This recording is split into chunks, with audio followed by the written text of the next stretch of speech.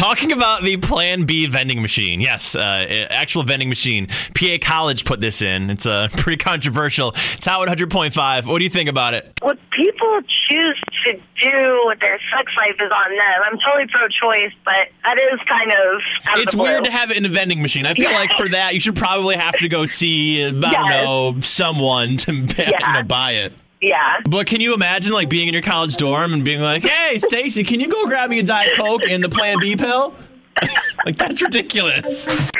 You just mentioned about the Plan B vending machine? Yeah, in a vending machine. Oh, my gosh. I don't know. I think that's a little out there, dude. I mean, I can understand what they're trying to do, but... Although I'm going to guess, because it's in PA College is where this thing went up, I'm going to guess they're going to see a jump in the number of enrollment of males. Just going to say that. Just throwing it out there. I don't know. I mean, why don't they just do like a variety condom machine or something? Throw it in there. Have that in like D4, you know.